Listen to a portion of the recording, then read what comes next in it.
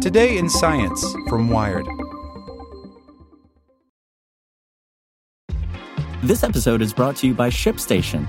You know, some things take a lot of work, like sending little robots to far-off distant planets. And just as that's challenging, so too is running a successful e-commerce business, especially when there's so much to do. So I want to introduce you all to ShipStation. Now, I love using ShipStation because of its easy-to-use dashboard, which makes managing orders and printing labels a breeze and super smooth. Oh, and the customer service is just out of this world. It's exactly what you need to help grow your business. Sign up for your free 60-day trial at shipstation.com/technews. That's shipstation.com/technews. Hello, it is Ryan, and we could all use an extra bright spot in our day, couldn't we? Just to make up for things like sitting in traffic, doing the dishes, counting your steps, all the mundane stuff. That is why I'm such a big fan of Chumba Casino. Chumba Casino has all your favorite social casino-style games that you can play for free anytime, anywhere with daily bonuses. That should brighten your day a little. Actually, a lot. So sign up now at ChumbaCasino.com. That's ChumbaCasino.com. No purchase necessary. VGW Group. Void where prohibited by law. See terms and conditions. 18+. Welcome to the spoken edition of Wired. Palo Alto Networks has the broadest, most comprehensive cybersecurity for private cloud, public cloud, and SaaS environments because secure clouds are happy clouds. Protect yours today at go.paloaltonetworks.com/secure-clouds. This new Goldilocks rocket is just right for small satellites. By Sarah Scholes. At 4 p.m. local time on May 25th, Rocket Lab's Electron stood on the company's private launch pad on the Mahia Peninsula in New Zealand. Perched on the edge of an eroding cliff pointing toward the sky from the southern tip of the world, the little rocket, just 56 feet tall and 4 feet wide, meant to carry similarly small satellites, looked ready for its first trip to space. It was. Around 30 minutes later, the engines ignited and water poured over the launch site to protect the pad and quiet the noise. Steam billowed up as the rocket steeled itself to rise. The engines ran for a few seconds while technicians did their checks, and then they released the Electron. It went up in that slow-at-first way of rockets, taking 3 seconds to get itself above the 4-story launch tower. A minute after launch, it was as high as an Air New Zealand jet and heading higher. While the Electron did make the trip to space, it didn't exactly arrive at its destination. "We didn't quite reach orbit, and we'll be investigating why," said Rocket Lab founder Peter Beck in a statement later that evening. With this test flight and 2 more to follow, the Electron is set to become the first launcher made for and for sale to small satellite startups. Historically, little orbiters have had to hitch costly rides on big rockets, which, as the adjectives imply, are meant for big satellites. But having dedicated providers that tailor to their shrunken-down needs means more small-sat companies can get to space better, cheaper, and quicker. If you build a rocket, the payloads will come. Rocket Lab. Beck, a New Zealander, founded Rocket Lab in 2006. He wanted to bring down the cost of spacefaring by using small, lower-cost rockets. "Right from day one, we were all about how can we make space more accessible," says Beck, whether that be through sounding rockets or orbital vehicles. The market Rocket Lab is now going for didn't really exist in its beginnings. In the company's first year, fewer than 20 CubeSats went to space. The same was true in 2009 when Rocket Lab tested its first suborbital rocket, the Atia-1. A year later, the CubeSat count stayed sub-20, but Rocket Lab won a government contract to study the viability of a little launch vehicle. By 2014, the world was readier. More than 120 CubeSats went into space, and soon Rocket Lab had a $6.9 million NASA contract to develop its rocket and do a demo flight. That number now seems small. The company just raised $75 million of venture capital, achieving one-horned status. Someone thinks they're worth more than $1 billion.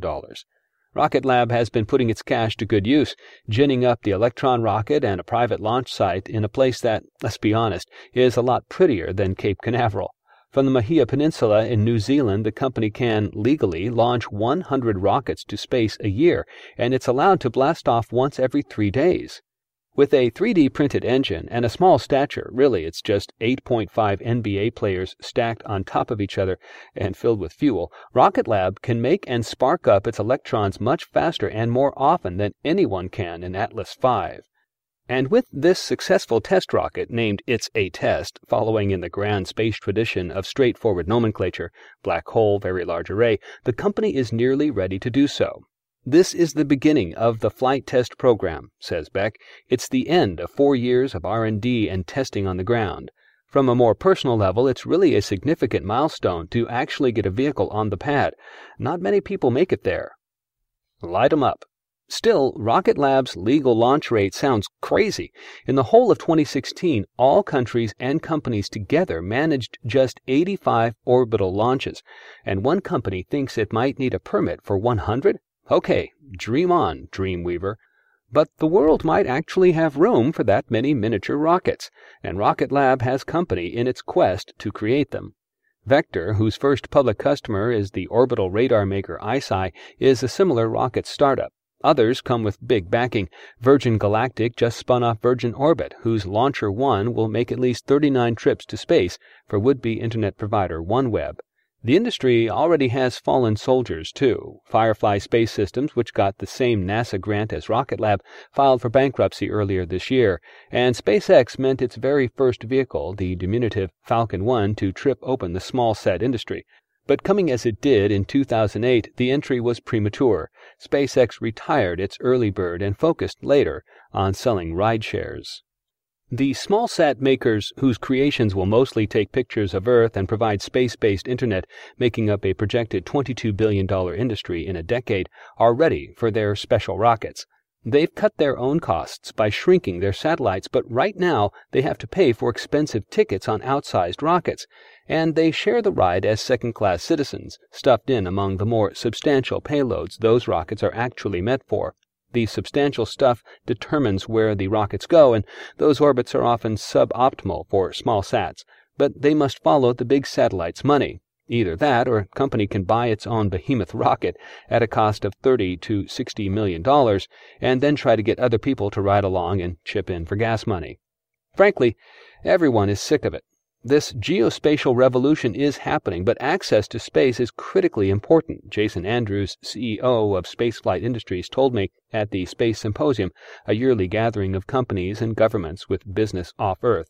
The technology has changed. The size of the spacecraft has shrunk, but the size of the launch vehicles hasn't. Until, of course, now. That's why Spaceflight bought its own Electron rocket, which cost around $5 million on May 17th. Spaceflight books launches for satellite makers and sets them up with ride shares if they so desire. They already own one of SpaceX's Falcon 9 rockets, and now they have this.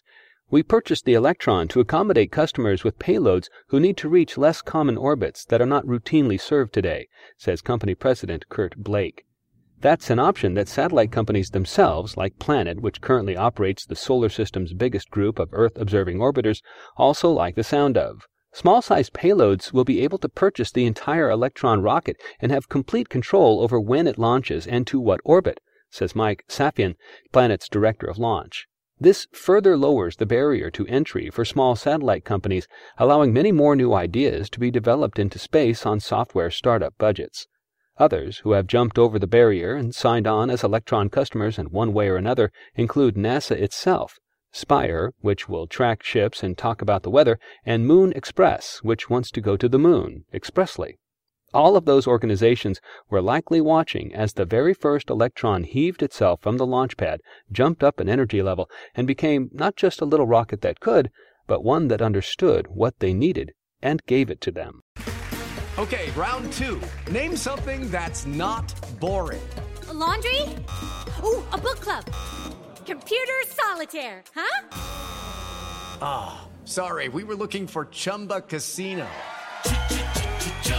That's right, ChumbaCasino.com has over 100 casino-style games. Join today and play for free for your chance to redeem some serious prizes. ChumbaCasino.com. No purchase necessary. Void where prohibited by law. 18+ terms and conditions apply. See website for details.